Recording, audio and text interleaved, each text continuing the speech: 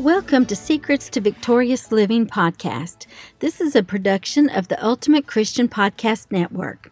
I'm Lucia Claiborne. Thank you for joining me today as we discover God's secrets to help you overcome life's challenges. This will help you become victorious in every area of your life. Today's your day to start walking in and experiencing a greater level of victory. Thank you for joining me today as I continue the series, Who I Am in Christ. Am I righteous or a sinner saved by grace? As we begin, I'd like to remind you that in the first session, I shared that when you ask Jesus to be your Lord and Savior, you become a new creature in Christ, one that has never existed before, and you're made the righteousness of God, which means that you're in right standing with Him. In the second session, I shared that there's nothing wrong with knowing that you're entitled to receive good things from God and that you have power to overcome the enemy's tactics. And if you want more information, I just invite you to go back and listen to those two sessions. Today, I want to share with you how to develop a righteousness consciousness. The greatest blessing of salvation when you become a new creature is that you are made righteous, which is the ability to stand in the presence of Father God without the sense of guilt, condemnation, or inferiority. It is as though sin has never existed in your life. Now, if you're like me, you have been well aware of your sins and the areas you have fallen short of God's glory when you go into ask God for anything that your heart desires. The devil is quick to remind you of your shortcomings. However, there comes a time that we need to awake to righteousness, according to 1 Corinthians 15:34. It says, "Think carefully about what is right and stop sinning. For to your shame, I say that some of you don't know God at all." When we focus on a righteousness consciousness, we have a victory consciousness in Christ. When I began learning about righteousness, one of my favorite verses to help me focus my mind on the right things was Philippians 4:8, which says, "And now, dear brothers and sisters, one final thing. Fix your thoughts on what is true and honorable and right, and pure and lovely and admirable. Think about things that are excellent and worthy of praise." So I had to change what I was thinking on. I had to think about or meditate on what the Word says about my right standing with God. I would meditate on the truth that righteousness is the object of our redemption, and that we don't honor our rightful place as sons or daughters if we don't take our place of righteousness. Sonship would be worthless without righteousness. We would be cowards. And cowards simply means a person who is scared or easily intimidated. We don't want to be cowards. Instead, we want to be sons and daughters who are loved by Father God. When we realize that we're children of a loving Father and we have right standing with Him, our prayers begin to work. 1 Peter 3:12 says, "The eyes of the Lord watch over those who do right, and His ears are open to their prayers. But the Lord turns His face against those who do evil." And James 5:16 says to confess our sins to each other and pray for each other so that we may be healed. The earnest prayer of a righteous person has great power and produces wonderful results. How do we develop a righteous consciousness? That's a question I've asked myself several times. Finally, I went to the Word and I looked at some foundational scriptures that helped me understand what that meant. So today, I want to share those with you. I'll be reading from the New Living Translation today, and I'm going to start in 2 Corinthians 5:17 through 21. It says, "This means that anyone who belongs to Christ has become a new person. The old life is gone, and new life has begun. And all of this is a gift from God, who brought us back to Himself through Christ. And God has given us this task of reconciling people to Him. For God was in Christ, reconciling the world to Himself, no longer counting people's sins against them, and He gave us this wonderful message of reconciliation.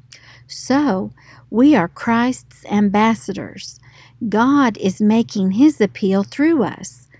We speak for Christ when we plead, "Come back to God." For God made Christ, who never sinned, to be the offering for our sin, so that we could be made right with God through Christ. Romans 5:17 through 19 says, "For the sin of this one man, Adam, caused death to rule over many. But even greater is God's wonderful grace and His gift of righteousness. For all who receive it will live in triumph over sin and death through this one man, Jesus Christ." Yes, Adam's one sin brings condemnation for everyone, but Christ's one act of righteousness brings a right relationship with God and His new life for everyone. Because one person disobeyed God, many became sinners. But because one person obeyed God, many will be made righteous. John 17:20 and verse 23 says, "I am praying not only for these disciples, but also for all who will ever believe in me through their message. I am in them, and you are in me. May they experience such perfect unity that the world will know that you sent me and that you love them as much as you love me." That was Jesus speaking. And the last foundational verse for developing a righteousness consciousness that I focused on is 2 Corinthians 6:14. It says, "Don't team up with those who are unbelievers. How can righteousness be a partner with wickedness? How can light live with darkness?" 1 Corinthians 1:30 says, "God has united you with Christ Jesus. For our benefit, God made Him to be wisdom itself." Christ made us right with God. He made us pure and holy, and He freed us from sin. So, in looking at these scriptures, we see by faith we accept Jesus' sacrifice, and God accepts us as though sin had never happened. Isn't that wonderful?